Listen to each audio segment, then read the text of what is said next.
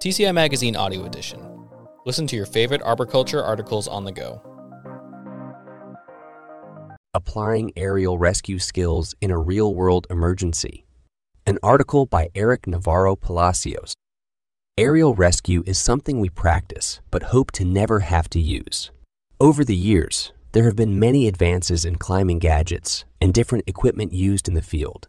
But aerial rescue principles and processes have pretty much remained the same. There are definitely a number of things to take into consideration before and during the process. But at its most basic, you can define aerial rescue in a few steps. Recognize there is an injured person in a tree.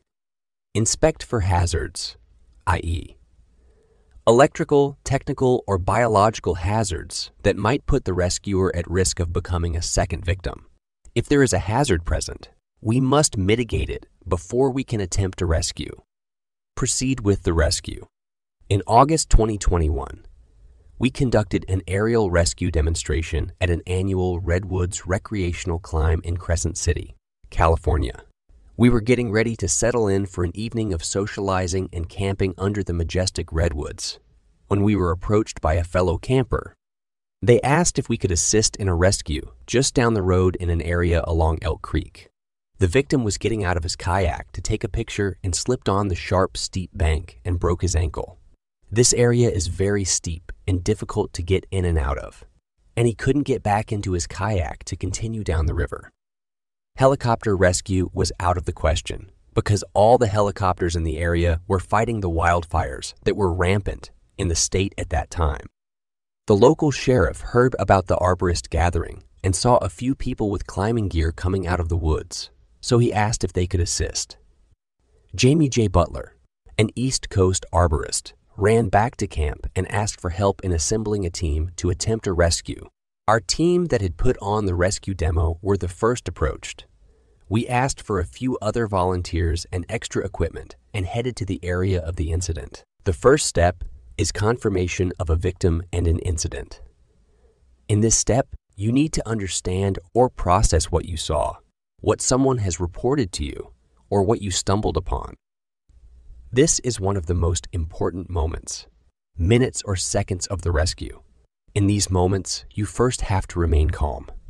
This is crucial because if you are not calm and level-headed, you could compromise the rescue or become a victim yourself. Assess the situation and the area for hazards and determine if you can proceed with a rescue attempt. The most important hazards to look for are electrical and anything else that could harm you and potentially turn you into a second victim. If no hazards are present, you can proceed with evaluating the scene and what happened. At this moment, you are determining how to approach the rescue, creating a plan for access or entry into the tree or incident zone, and getting equipment ready. A lot of this was covered by our friend who made the initial contact with the sheriff and his team. They had provided us with the location and briefed us on the incident, site hazards, and terrain of the area. The victim was a couple hundred feet down and another few hundred feet across the river from our entry-exit point. When we started asking questions, we discovered we were a bit under-equipped. The gear we had was good, but we needed a powered, motorized lift ascender.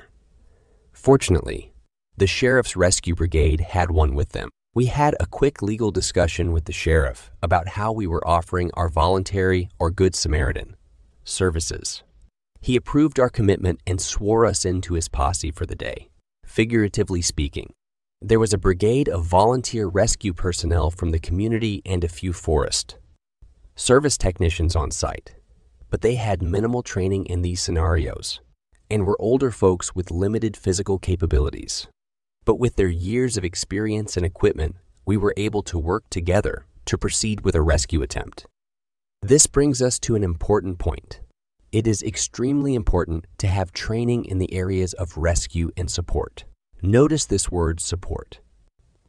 There will be times when you may not be able to do a rescue or even attempt one, but you should always be able to support in the rescue of a victim. You can do this by accessing the victim and staying in the tree until paramedics arrive. Once you have accessed the victim and evaluated or assessed their condition, You can then provide information and/or support, or assist the medical care professionals in the rescue. Often, those attempting a rescue have become second victims, dying or being more severely injured in their attempts than the victim they were trying to help. Every one of the arborists who assisted in this rescue had formal training in aerial rescue. None of us had worked together in this kind of setting or in tree work before. But as we got there, our training kicked in. We conducted a job safety analysis and did a job briefing to come up with a plan that could have a high probability of success. Once the plan was established, we went to work cutting through thick brush to have a better visual of the area. One arborist got a throw line across the river. We then used the ropes from the rescue brigade, which were 600 feet long, to get across 300 feet of river and 200 feet of river and 200 feet down the bank to where our injured victim was. As one of the groups got the line across, another group started to set anchor points for life ropes and mechanical advantage devices. A good rigging control system so we could pull the person through a highline system we'd set up. One of our fellow arborists made a dry run to make sure everything worked. At that point, we had gone through a few steps. First, we had learned of the situation with the injured person. Second, we had assessed and evaluated the situation to ensure it could be done safely, without anyone becoming a second victim. We had asked ourselves, do we have the knowledge and training to do this? When all checked out, we proceeded with the rescue. As we had set up and established communication with the sheriff and the incident commander, we found out that a group of Forest Service technicians had accessed the victim by descending the embankment across the river. They updated us on his condition. His broken ankle was a non-life, threatening injury, but there was definitely no other way out than up. With the high line in place, our first contact arborist reached the victim. That arborist began to communicate with the personnel on the ground. They strapped the victim into a harness and snapped on carabiners, and we began to crank on the mechanical advantage mechanisms to pull up slack in the high line. The injured person began to lift off when suddenly the line sagged, and the person dropped a few feet. Our hearts sank. Again, if the person had had a head, neck, or back injury, we would not have attempted the rescue due to the higher risk of additional injury.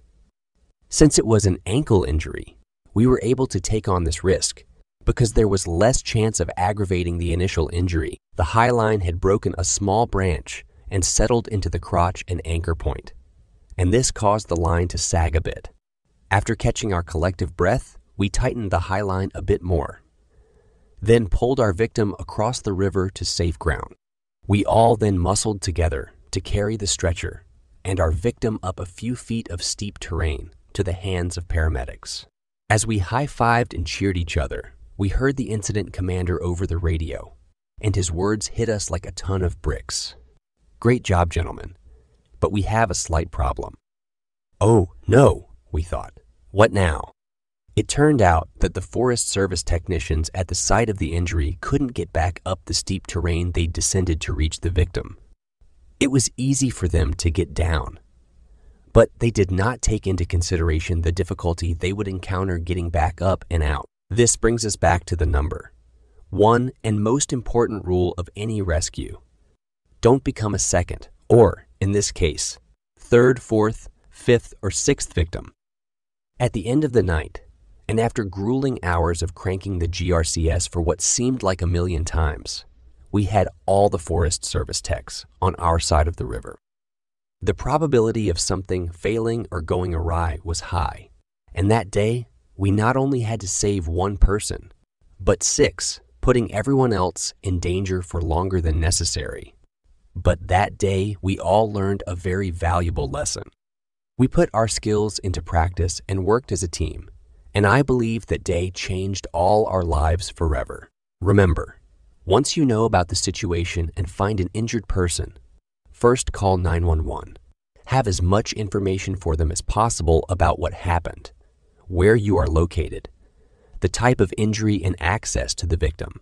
Specify that it's a high-angle rescue and whether there are power lines involved so they can have power shut off.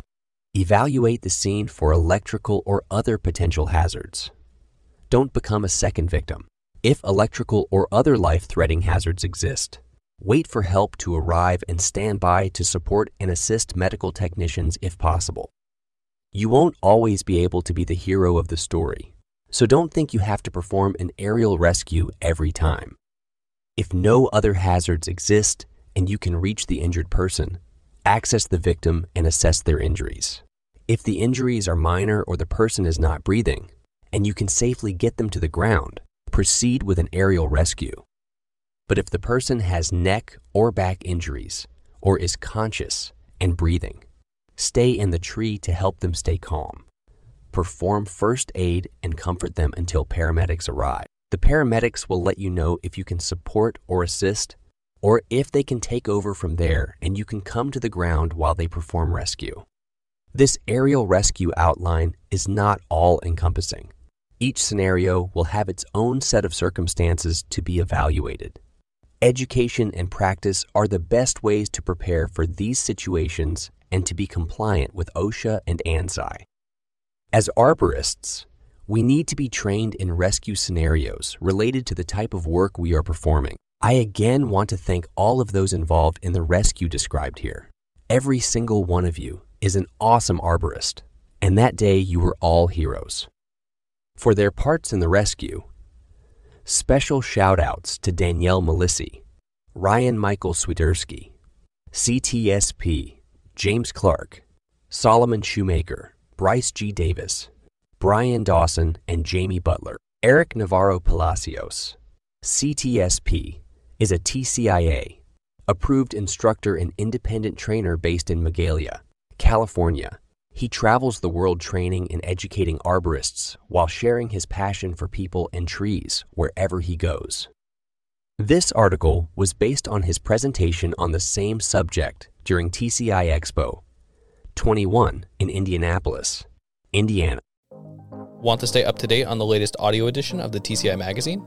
Subscribe to us on Apple Music, Google Play, Spotify, or wherever you listen to podcasts. To check out more of what TCI Magazine has to offer or to subscribe to the print magazine, visit tcimag.tcia.org.